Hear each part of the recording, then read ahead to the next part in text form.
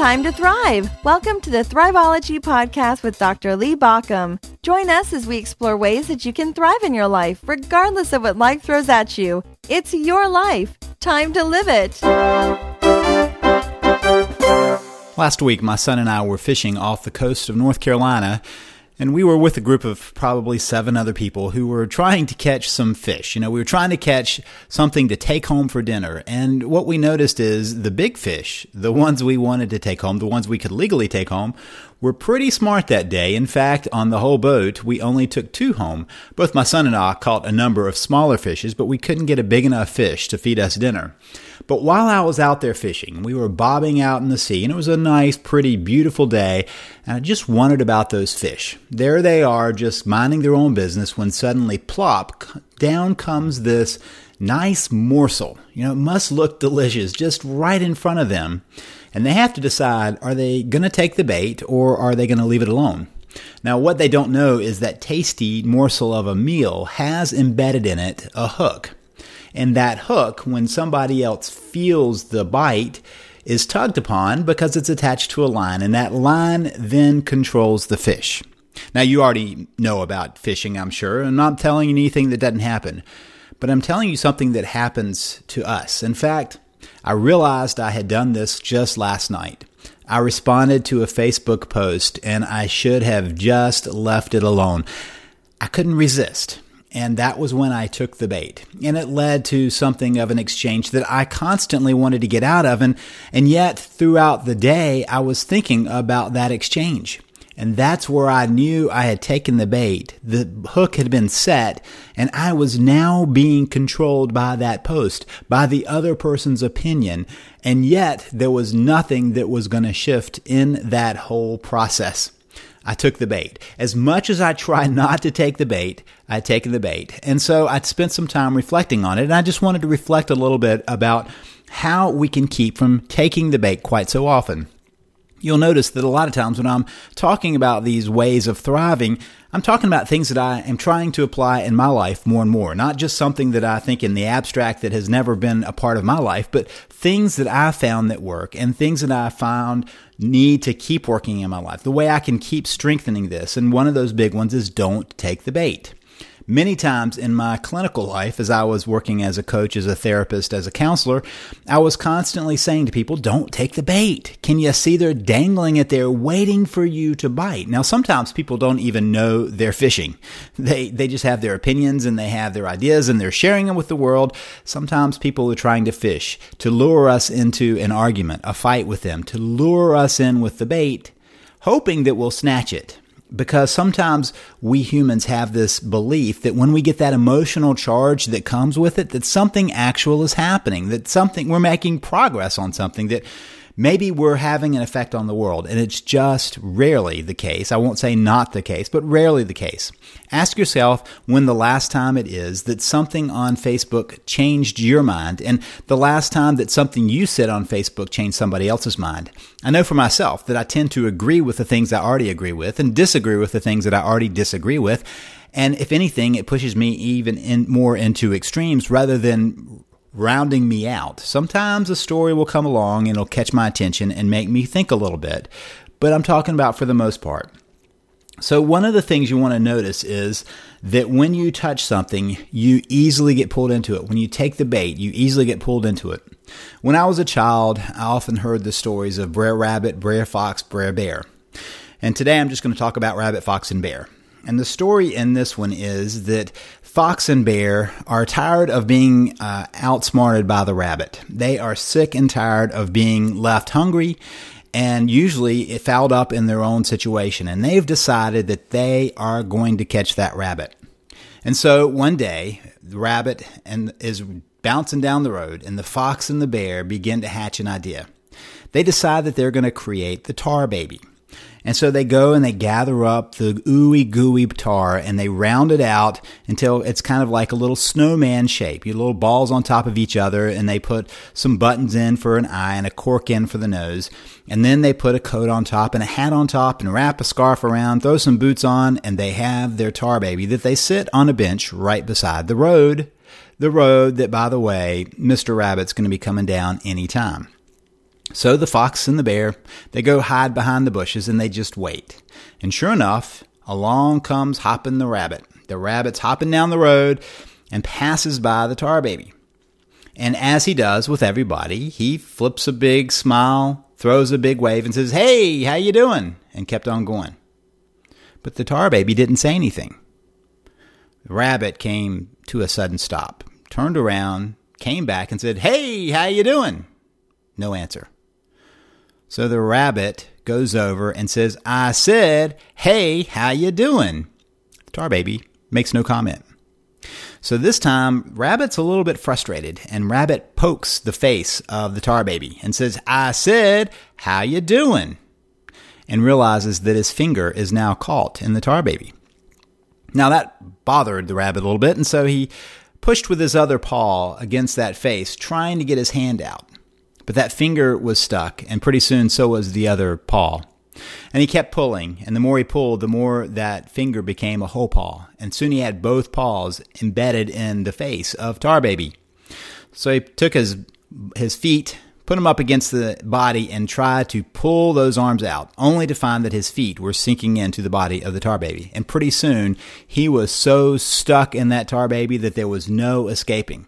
In fact, in just a few minutes, the fox and the bear rounded out behind the bush to grab the rabbit who was now stuck in Tar Baby.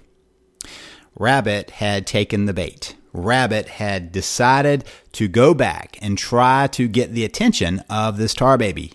And once that happened, once the curiosity and once the demands of the rabbit were there was no stopping being caught by bear and fox. Now, there's more to the story, and if you know that story, you know that Rabbit does get away.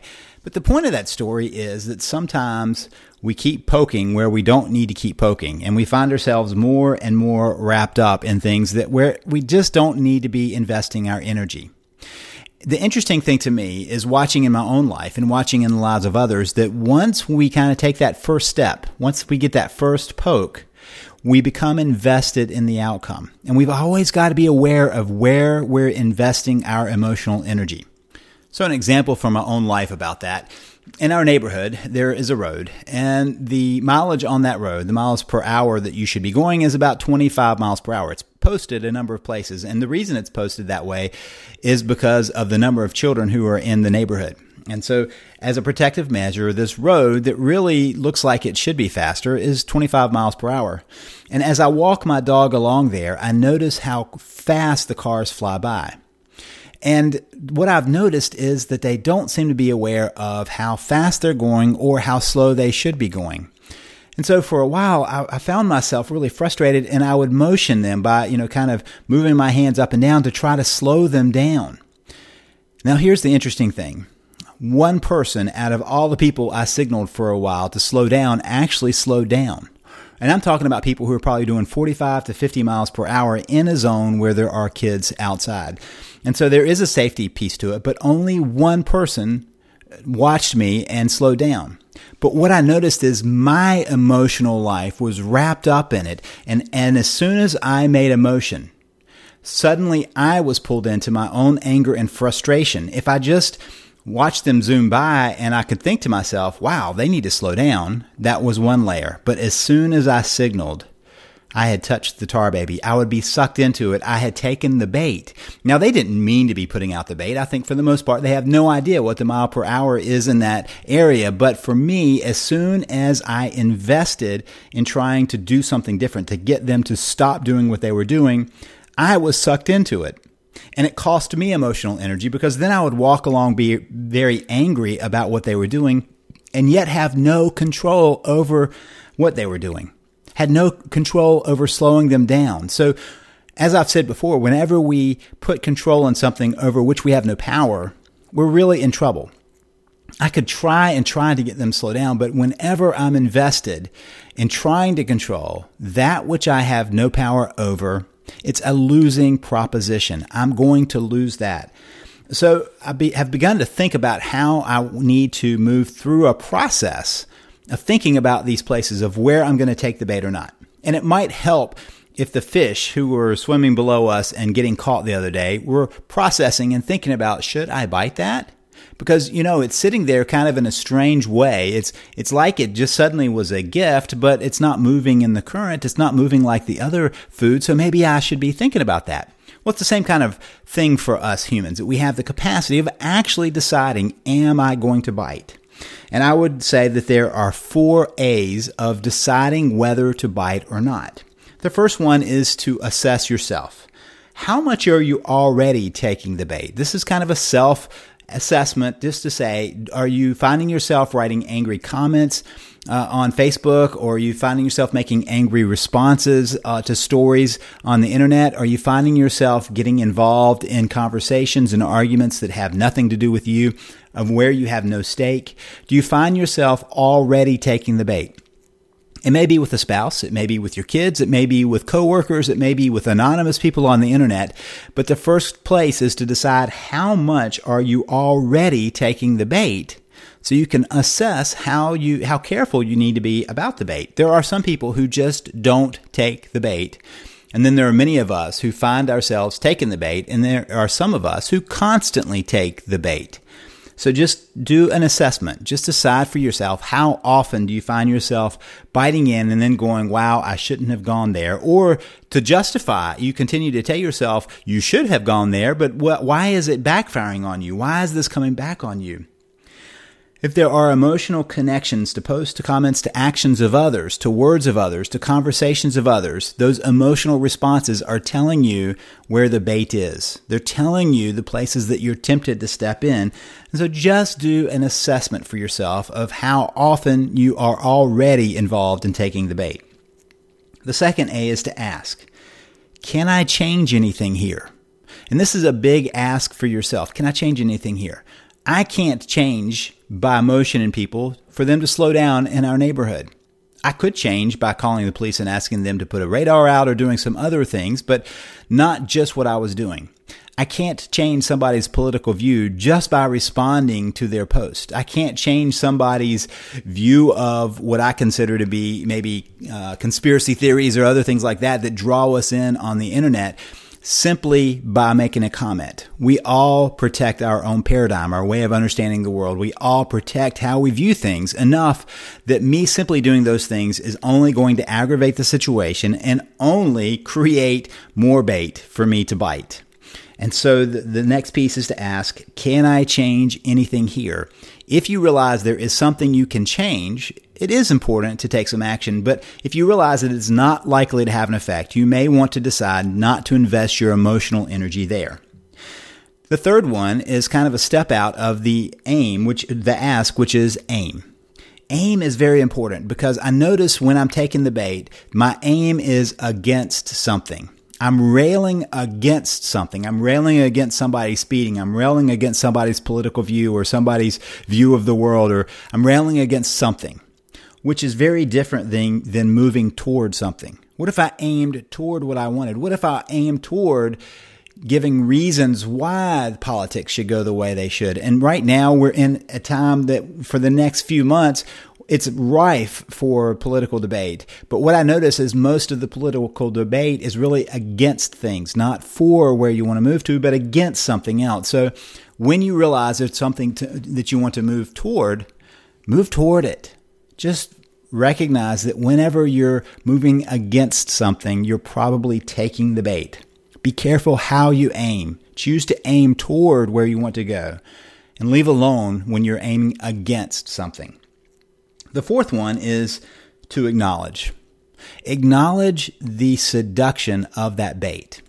What I've realized is sometimes people believe that the relationship that comes out of that taking the bait is so interesting and engaging.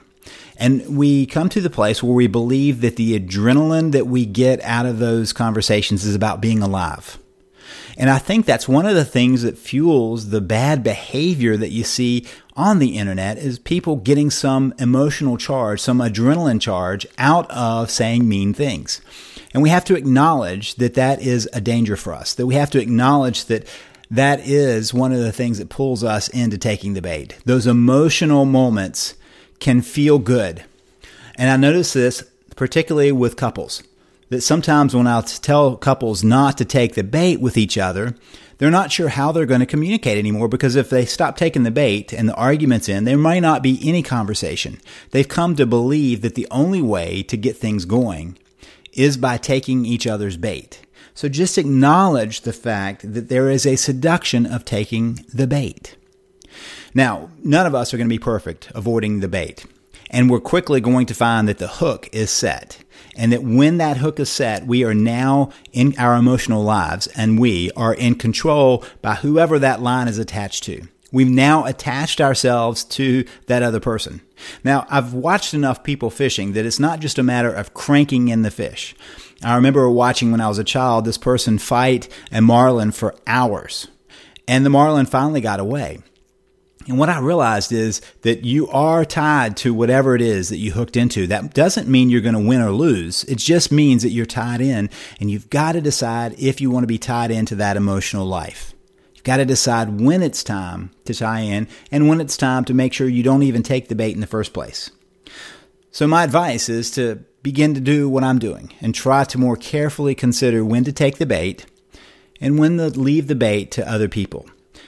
When you do feel that place for you, assess how often that's already part of your life. Maybe you've already gotten into a habit of that. Then ask yourself, can you change anything here? And if not, you may want to leave it alone, and certainly begin to aim not against something, but towards something that's important. And then acknowledge that sometimes it's just a seduction because we believe that it somehow feels good to take the bait. This is Lee Baucom wishing you a bait-free and a hook-free week as you continue to learn to thrive.